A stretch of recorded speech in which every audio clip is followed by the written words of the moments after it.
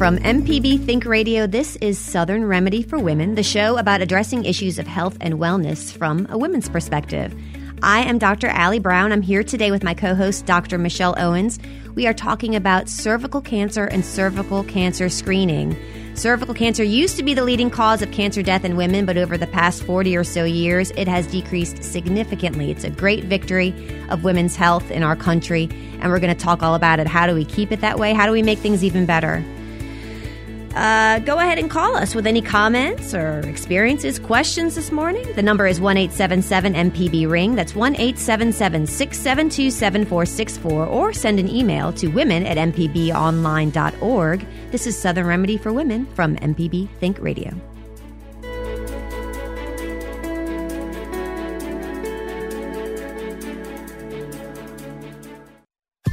This is an MPB Think Radio podcast.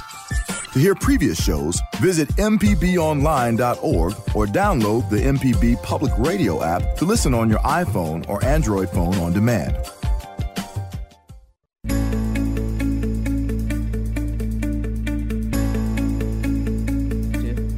Welcome back to Southern Remedy for Women. I am here today. I'm Dr. Allie Brown. I'm here with my co-host, Dr. Michelle Owens. We are so glad to be here today. We are here to talk about something that's very important to women's health, and that is cervical cancer screening and prevention. January is Cervical Cancer Awareness Month. Cervical Cancer Awareness Month. Timeliness alert. So we are going to talk about it. No better time than this. I have my expert here, Dr. Michelle Owens. She is an OBGYN and specialist in maternal fetal medicine at UMMC.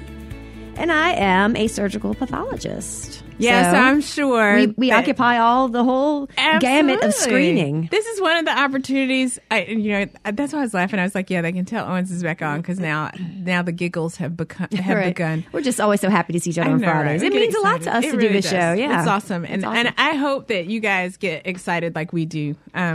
To hear us, like we get excited to get a chance to do this for undoubtedly, you guys. Everyone's very excited. But this is awesome because this gives us an opportunity, just as friends and colleagues, to get together to do something. But this cervical cancer thing is really a great place where you see the bringing together of a variety of different specialties within medicine, because this isn't something that kind of is handled in one particular wheelhouse. Like, for example, bringing together me as an OBGYN or people who do women's health care in general.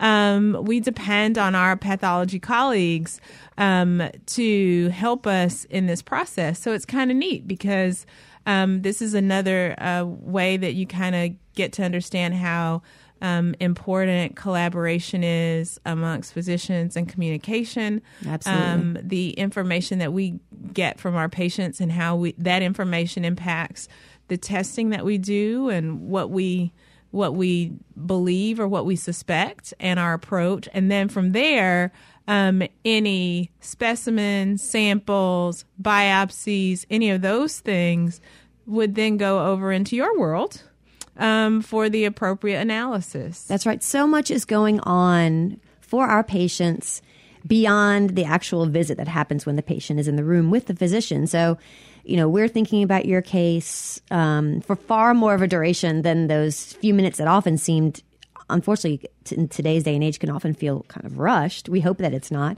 But just know that particularly when you have any sort of testing done, a pap smear, a blood test, anything like that your encounter of healthcare is going on after you leave that office. Yeah, absolutely. And you're moving on down the chain. There's a huge group of folks that are working on your healthcare, on keeping you healthy, on making you healthier.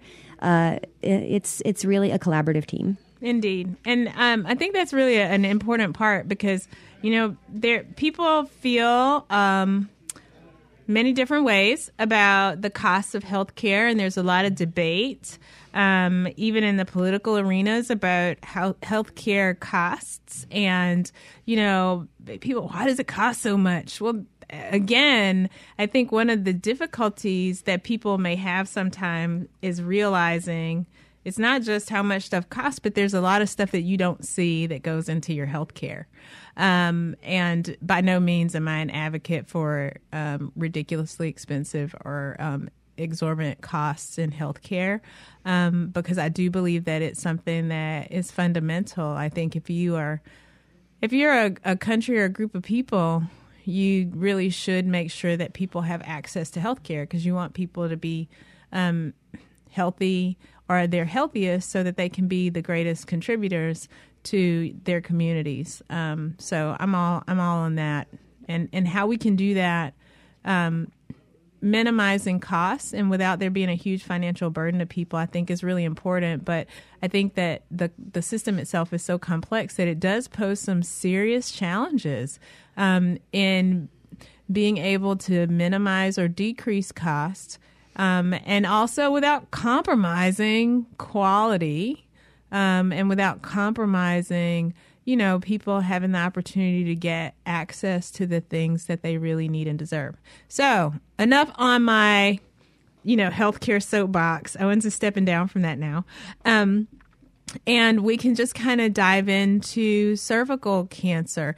And so I think it's really interesting because we have, there are times throughout the course of the year that we talk about different types of cancers in women. And but this one, we start out the year kind of with an awareness about cervical cancer. And I think you said this either in the toss or in the original billboard, just talking about, pap smears and how much of a difference pap smear screening alone has made in detection for cervical cancer. So being able to figure out who's got it, making the diagnosis or participate or at least screening out those people in whom we need to do more testing to determine a diagnosis. It's made such a big difference. Like when I think of the biggest contributors, breakthrough kind of, whether it's discoveries or applications within medicine, and there are definitely many. When you look at those that have the most influence or impact on women's health care, I mean, without question, the pap smear is one of those that's always on the list. I mean, some people would say it's at the top. Some people would say top 3, some top 5, top 10.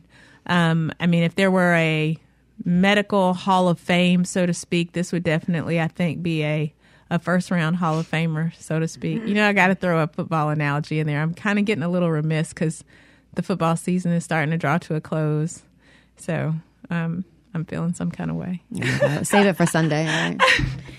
So yes, pap tests rock, right? It's another one of those cancers that's preventable, and I think it's not only that it detects who has cervical cancer. More importantly, it detects who has the precursor for cervical cancer. So getting it before it even actually becomes cancer.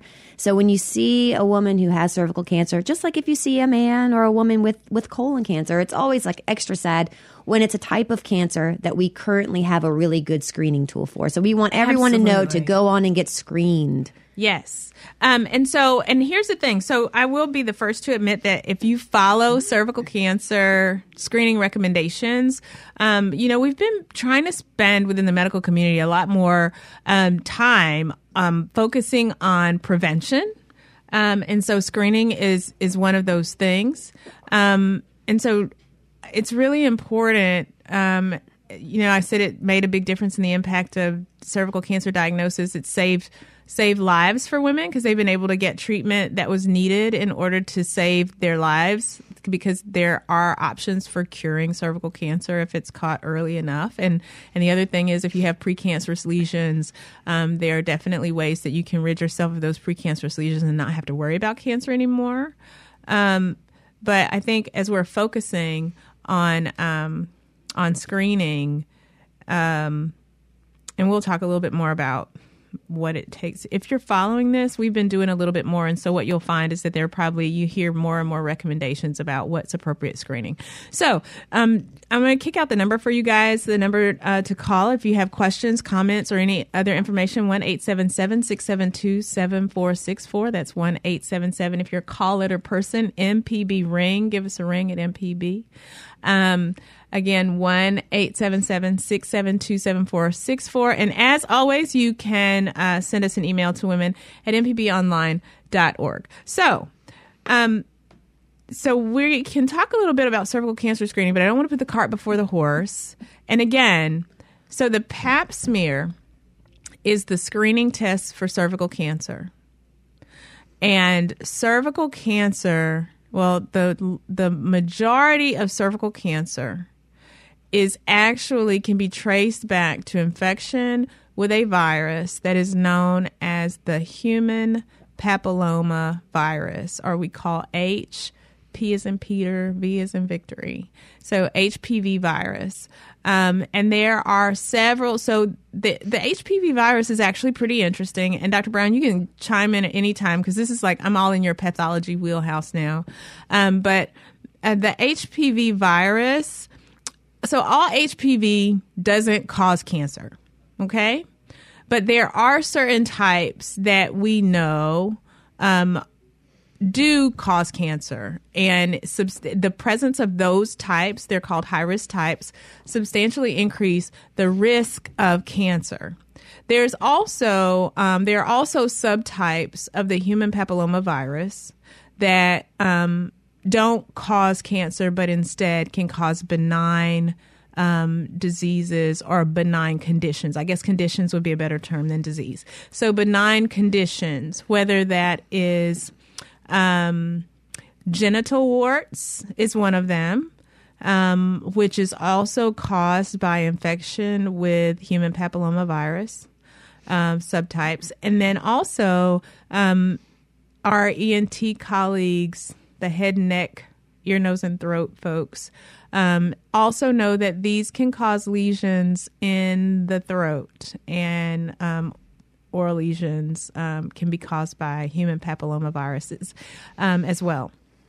And interestingly enough, head and neck cancers can also be caused by those high risk or cancer causing HPV subtypes. Yeah, so it's something for men to certainly be concerned with as well. So Indeed. Not only could you be potentially a vector to spread this to the women that you love, but also it can impact you directly through the development of cancer of the oropharynx, which is the part of the throat that's just between the back of the mouth and the throat. Yeah, the mouth and the throat. So that, and I think that's really important because we're talking about cervical cancer, but that's just one small part of it, right? So the larger piece, if we want to take this, more generalizable, is that if we prevent the spread of the HPV virus, which actually is a sexual transmission is one way that HPV virus can be spread. So if we limit transmission of this virus, we will decrease the transmission of these virus particles, and we will decrease the conditions that are associated with it. So that's the goal. And there are lots of different ways that that can be done, and we'll talk about that. But I just wanted to kind of go back and kind of start from the beginning and just kind of say, well, first of all, cervical cancer, what causes it? Where does it come from? What's the cervix? Maybe some people. Yeah, so that's what I was going to say, because the guys who are not worried about it, I don't have to listen to this because I'm not going to have cervical cancer. And you just brought that home real quickly by kind of tying it into HPV. Yeah, that's right. Because human papilloma virus is kind of one of those things that guys can get and girls can get. And, HPV, while you might not have a cervix, HPV also is an important cause of cancer of the penis. That's right. So penile cancer, which is the number one cause, I would say. Which is very rare, but nonetheless is still significant when it does occur, and it's caused by human papilloma virus. So even though we started out just kind of, we're given, a good bit of information related to cervical cancer. This human papilloma, we should have done a human papilloma virus show, but I just don't think that it would have gone over the same way. Here it is. But yeah, so anyway, guys, one more time, that number, 1-877-672-7464. The phone lines are open. We have kind of kicked off our show talking about cervical cancer. If you want to know about risks and screening and some of the other great information that we have in store for you, stay tuned. We're going to take our first break of the hour, and we'll be back just after this.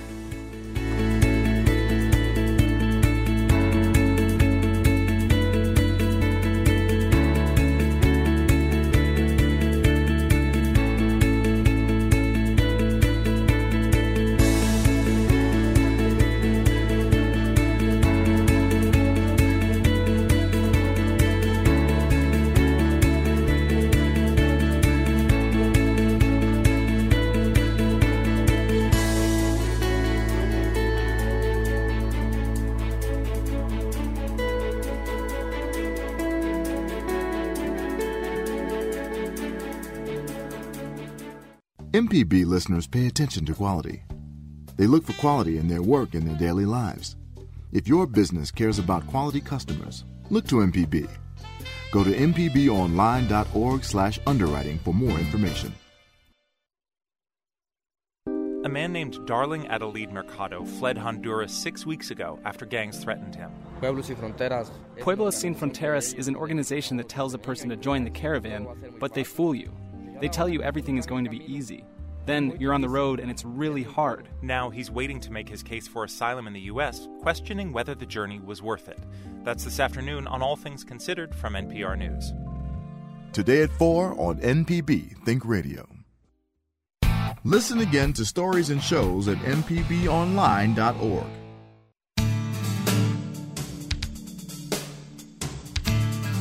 This is Southern Remedy for Women on MPB Think Radio. To take part in today's show with your questions or comments, call 1-877-MPB-RING. That's 1-877-672-7464. Or you can email the show, women@mpbonline.org.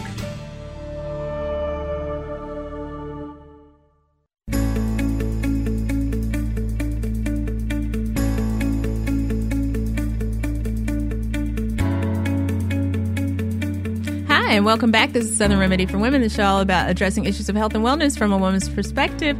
I'm your host, Dr. Michelle Owens, and I'm here live in the studio with my co-host, Dr. Allie Brown. And we are talking about cervical cancer awareness, cervical cancer screening, cervical cancer causes. What are your risks? It is one of the more common cancers in women, but that little booger, human papillomavirus, also is a major player in cancers for both men and women. So if you happen not to be a woman and are tuned in today, this is still a show for you. And so hopefully we'll have some information that will be helpful and useful to you, and that may hopefully be not just beneficial, but maybe even save some lives. And on that note, I remember you mentioned it actually last week, talking about women being aware that just because they have an evaluation of their, area down there, they have a pelvic exam. Just because you have a pelvic exam doesn't mean you had a pap smear. Absolutely. So, and I think that's really important. Do not make the assumption that just because you've had a pelvic exam that you have had a pap smear.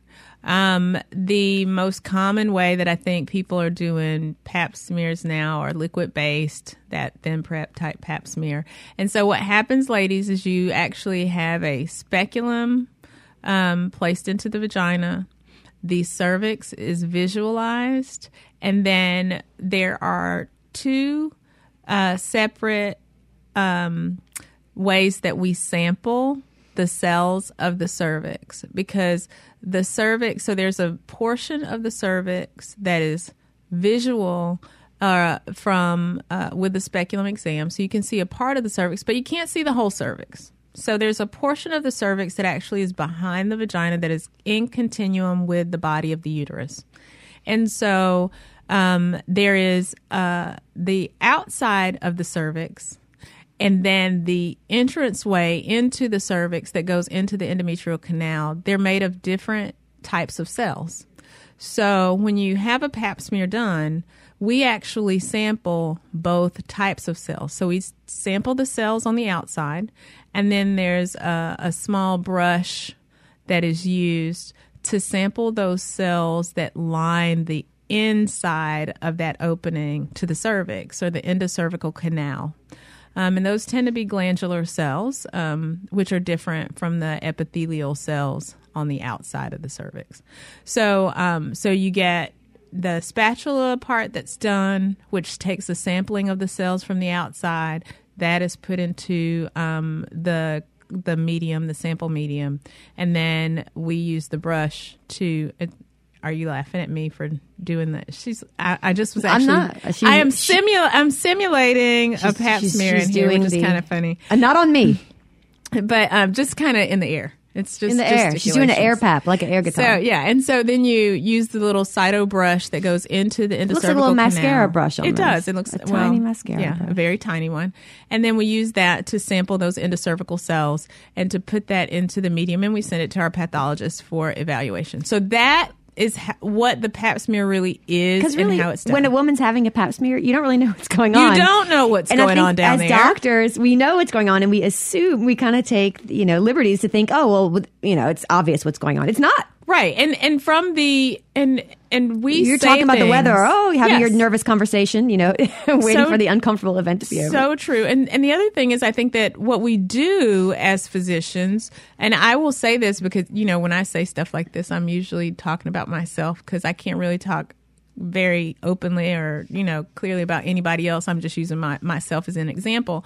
But what we tend to do is we tell people stuff that we think is useful or helpful, but doesn't really tell them anything about what the heck's going on.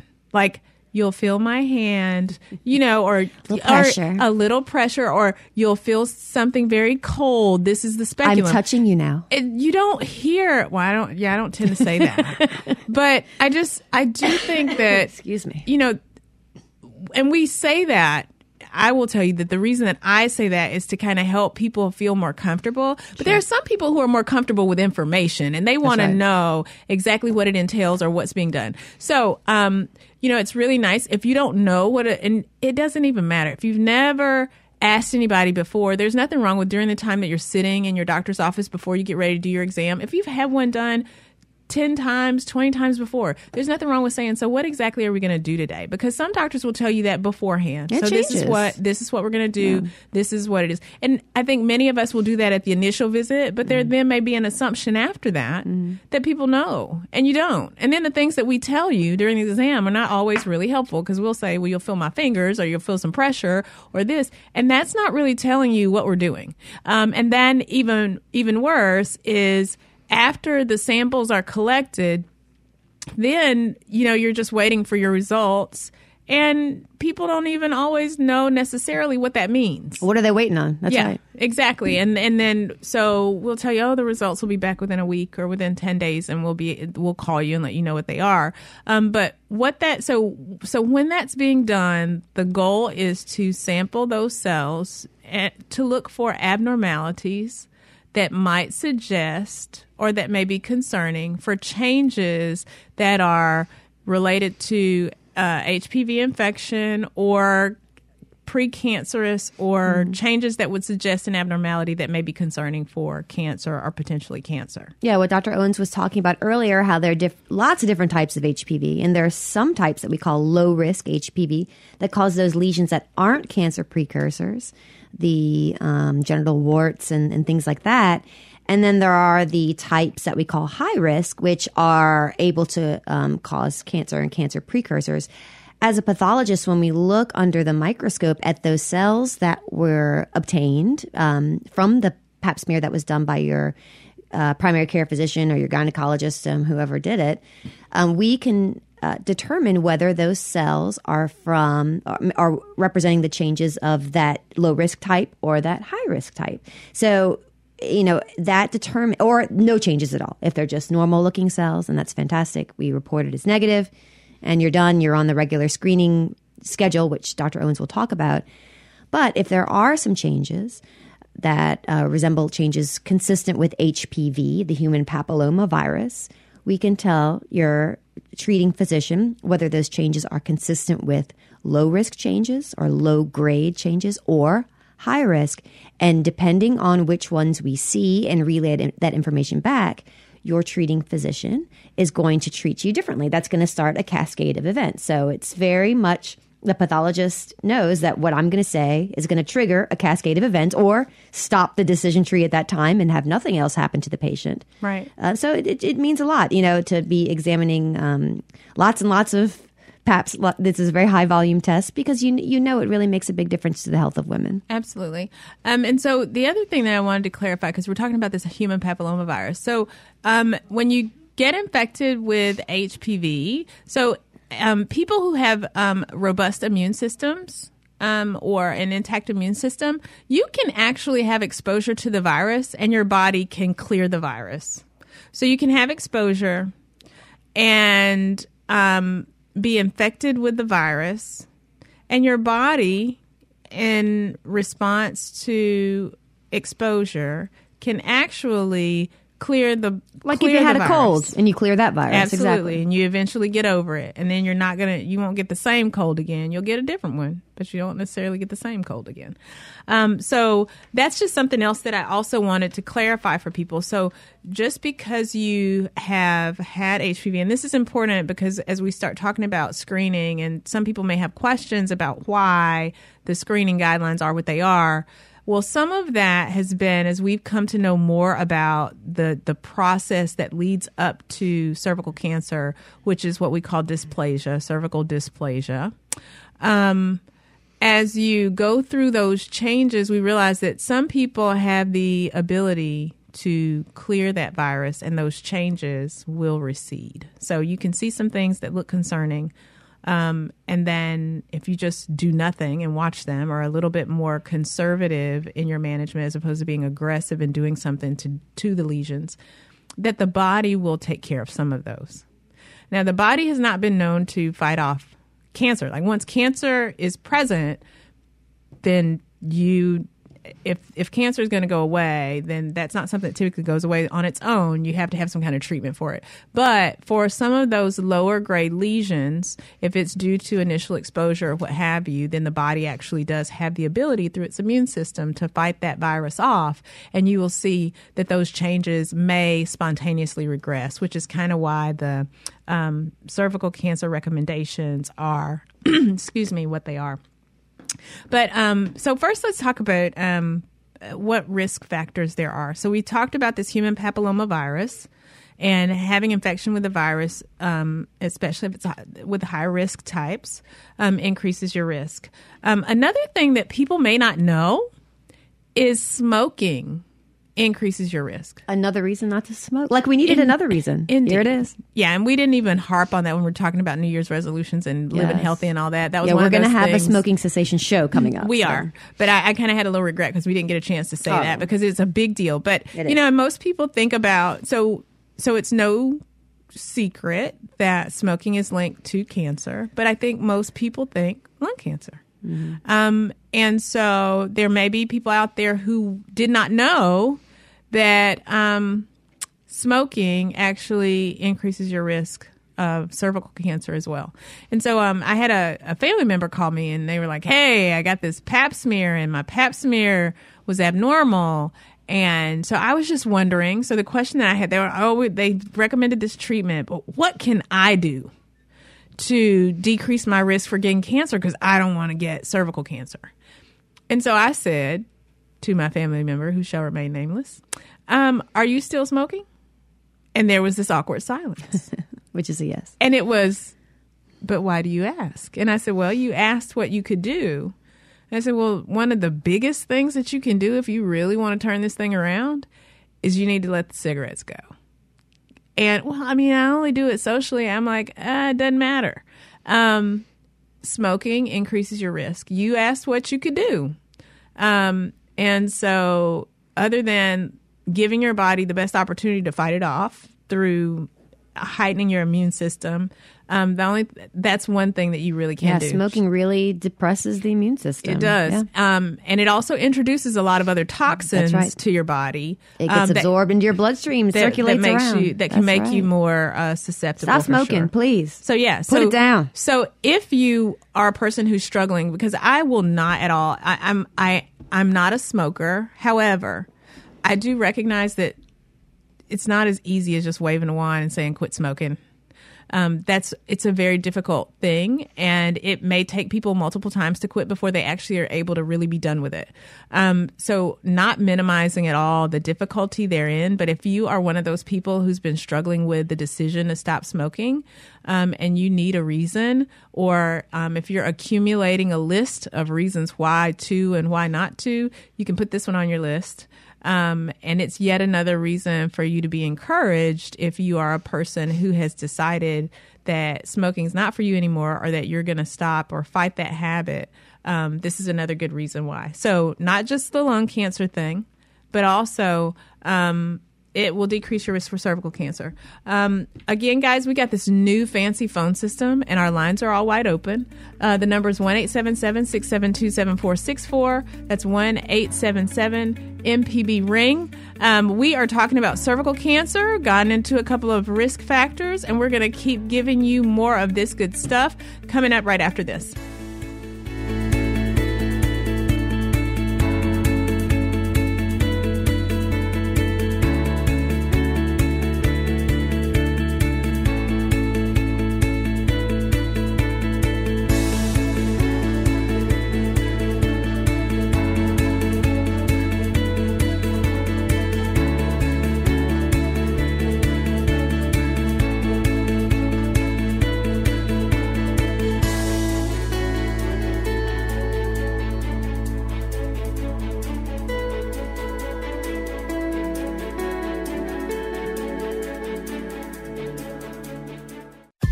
This is an MPB Think Radio podcast. To hear previous shows, visit mpbonline.org or download the MPB Public Radio app to listen on your iPhone or Android phone on demand.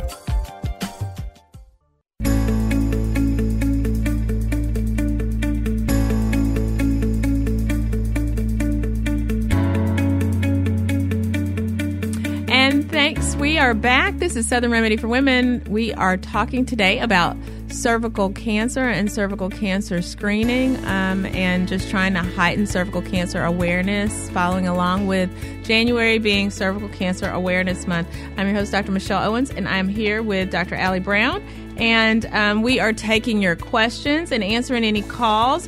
That number is 1-877-672-7464. That's 1-877-MPB-RING. If you don't have access to a phone and want to shoot us an email, you can feel free to do so by sending us an email to women@mpbonline.org. So we kind of had stopped halfway through going over or reviewing risk factors for cervical cancer. So we had talked about, if you're just tuning in, human papillomavirus, cigarette smoking as a risk factor. So again, as Dr. Brown said, yet another reason to stop smoking.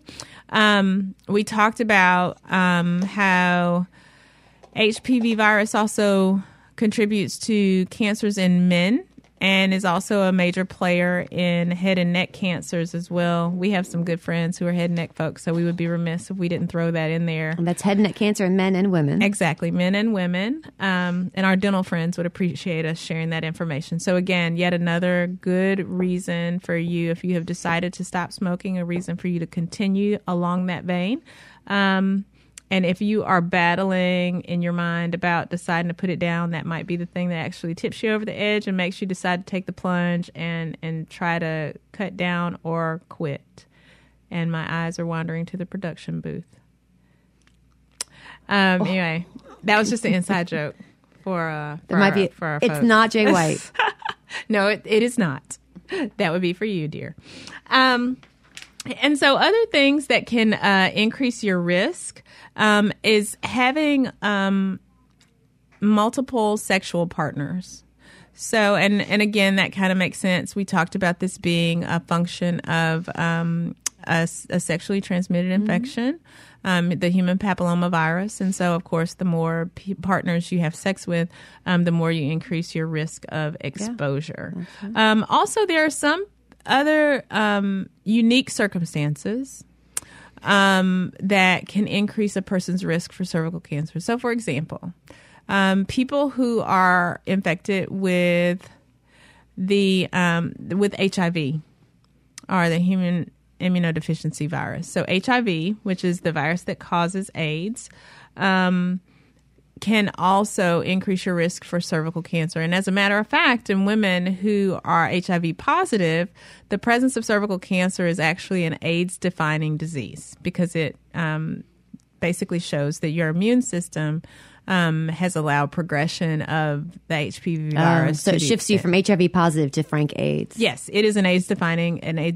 illness. So, and it's one that's way more common than some of the other AIDS-defining illnesses that people may be a little bit more familiar with. So those are some of the things that can increase your risk for cervical cancer. But again, the first way to reduce your risk is to be screened. And again, if there's nothing else you guys get from this, Pap smear is the screening test for cervical cancer, and that is the primary key to prevention. And so let's talk a little bit about screening. And the screening can sometimes get a little tricky. So I just want to make sure that everybody is clear on this. Because the recommendations have changed. They do. Yeah. And it used to be kind of like you had it every year, the end. Exactly. That's pretty easy to and remember, it's not right? that way anymore. Not anymore. It's real complicated. We have to have an app for it now. It's crazy. So the first thing is, because it used to be that was kind of like the introduction. It was like the rite of passage into womanhood, right? Like you had to go to the OBGYN as a young woman to get your Pap smear.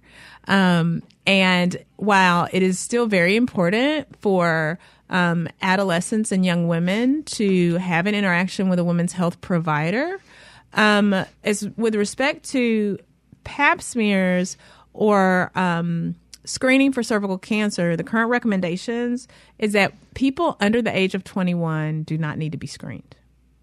So no screening. This is irrespective of sexual activity. It used to be at the onset of sexual activity. Absolutely. But that's changed. Yes. So now it does not matter. Even if you are sexually active and under the age of 21, no screening is recommended. You know, in the general population, of course, if you have other comorbidities, there may be a reason why you're in a special category. But in general, the recommendations are no screening under the age of 21. So there. And then it kind of branches off for the folks who are the 20-somethingers. And so from 21 to age 29, the recommendations is that you should have cytology, which is that Pap smear that we talked about, alone every 3 years. Now, that's provided that it's normal.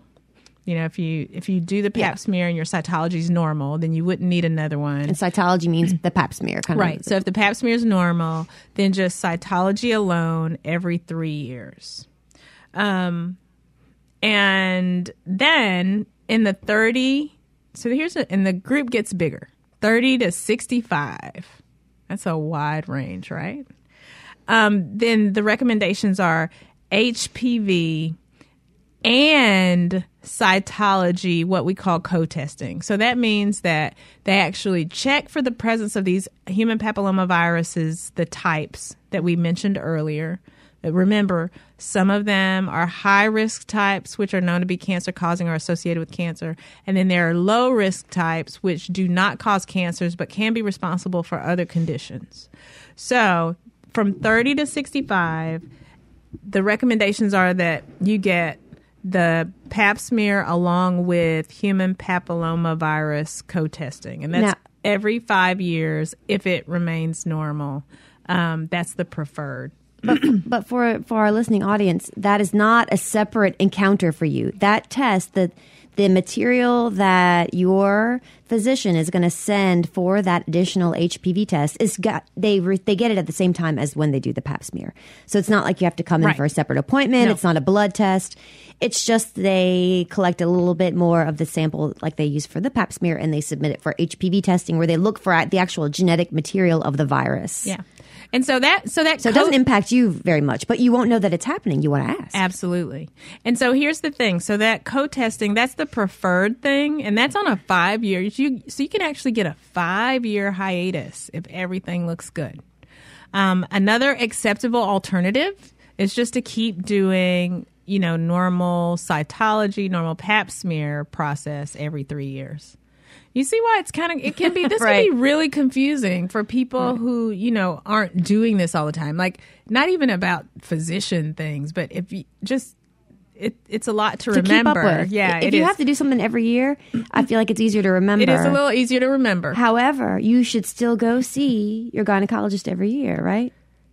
Absolutely. So remember that, and let them keep track of it. Right? Let me just say, because we're more than just Pap smears. That's right. So we are more than just Pap smears. Aww, absolutely. Were you feeling like you were just a Pap smear? We cover way more than that. Well, it's interesting because, I have students and people who are interested in medicine or who don't know much about OBGYN, and they want to come and they're like, oh, well, let me shadow you and see what you do.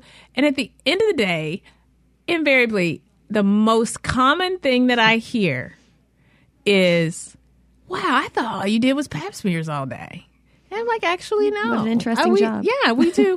I mean, we do a whole lot more than that. But I think that that's kind of the thing, right? Especially when people were getting them done every year and the recommendation was to get it done annually, et cetera. I think that that's kind of what people started thinking that it was all about. And while it's very important, there's a lot of other important information that we cover in those women's health visits. And I think another thing that's come out of this, now that we are not recommending people get a pap smear every year per se, the next piece is, how do you make the most out of those women's health visits? And I think we will have an opportunity, hopefully, to talk about that again on another show. But again, guys, the number 1-877-MPB-RING. That's 1-877-672-7464. Jay's trying to take us to break, and so we will come back after this little hiatus, and we will finish up with screening, and then we'll kind of talk a little bit more about cervical cancer. So stay with us, and we will be right back in just a few shakes.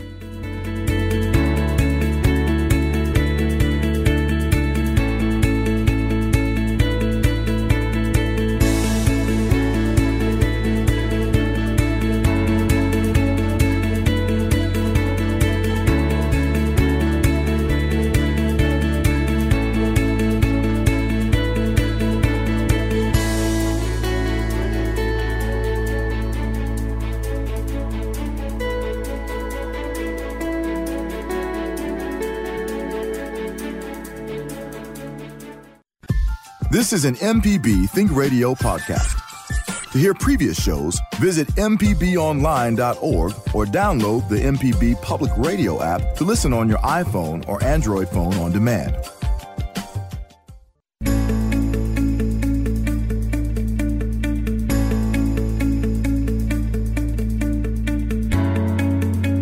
We're back at Southern Remedy for Women, the show all about addressing issues of health and wellness from a woman's perspective. Your host and co-host, Dr. Michelle Owens and Dr. Allie Brown, are in the studio today, and we are taking your calls and answering questions related to cervical cancer, or if you happen to have just another unrelated women's health issue, our phone lines are open. As a matter of fact, we've got a couple of callers on the line, so we are going to go to the phone lines and hear from Joan, who's calling from Biloxi. Hey, Joan. Hey, thank you for taking my call. Thanks for calling. Absolutely. I have a question that I'm not sure if there's any truth to it or not, but is the woman who has relations with uncircumcised males more at risk for cervical cancer? Well, that's an interesting question. So men who are not circumcised are at risk for developing cancer of the penis. So uncircumcised men are virtually all protected from developing cancer. It's rare for a circumcised man to develop HPV-related cancer of the penis. Because the foreskin actually provides a protection, a covering, if you will.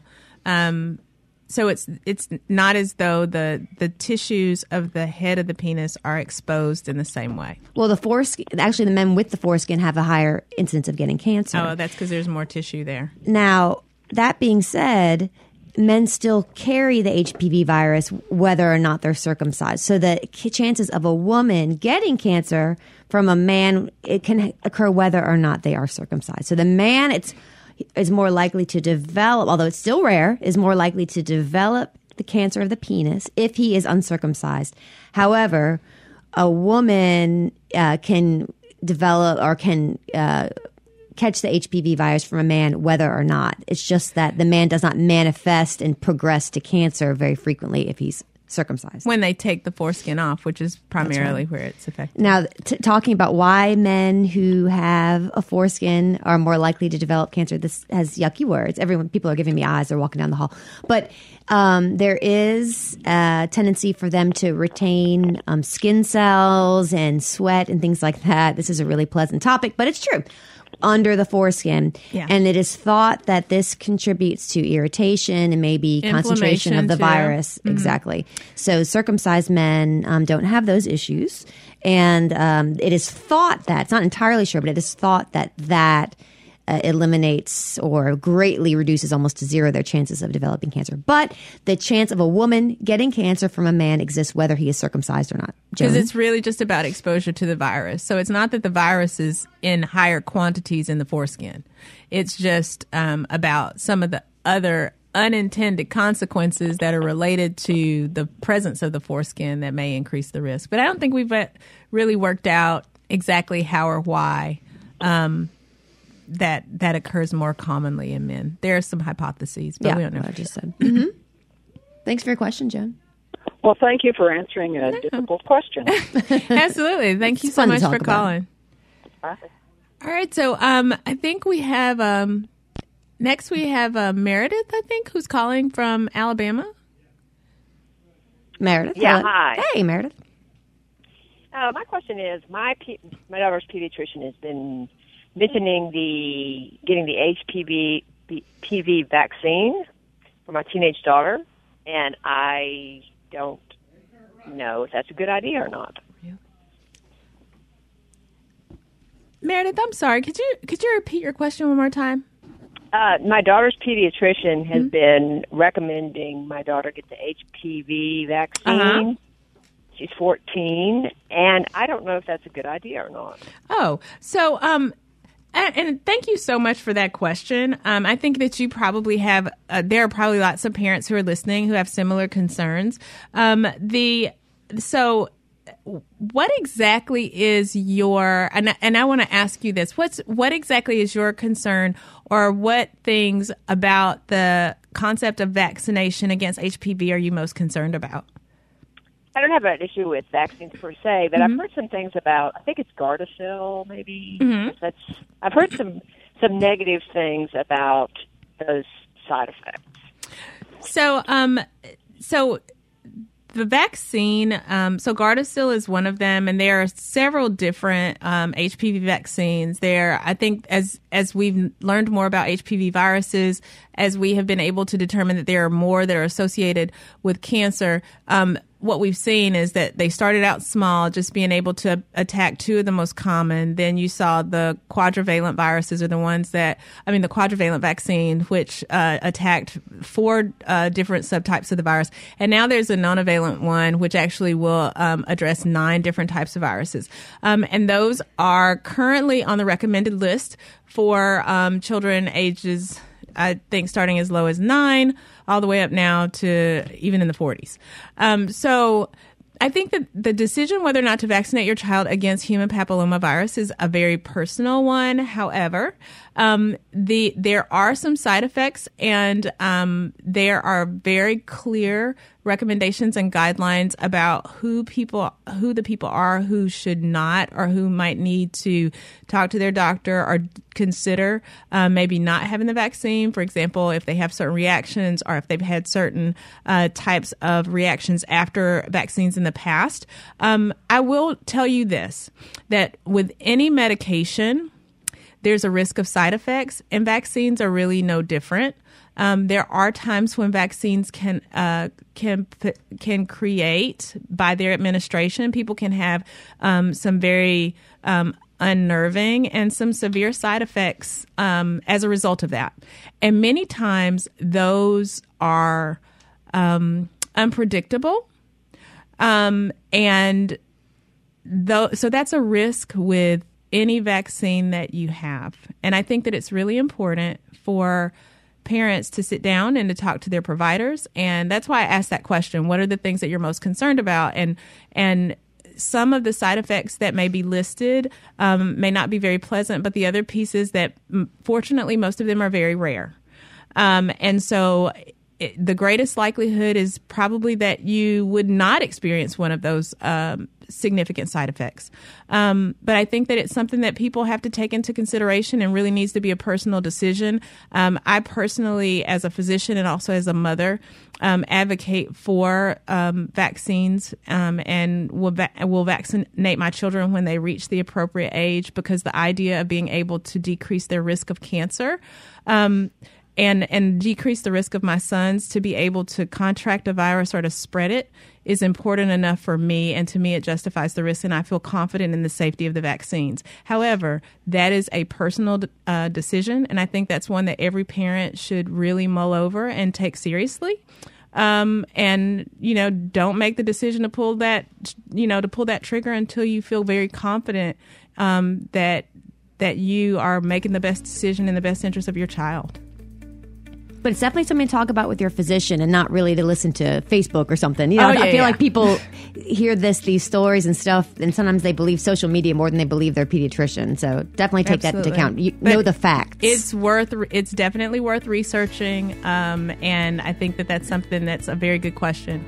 But to have a vaccine that can prevent cancer, I think is amazing. But thanks so much, Meredith, for your call, and I hope that you and the rest of Alabama is recovering after that god-awful national championship, but we'll talk about that later. Southern Remedy for Women is produced by Jay White. I think Jason Klein was our call screener. I'm your host, Dr. Michelle Owens, and I'm here with Dr. Allie Brown, and we are signing off. NPR's Here Now is next on MPB Think Radio.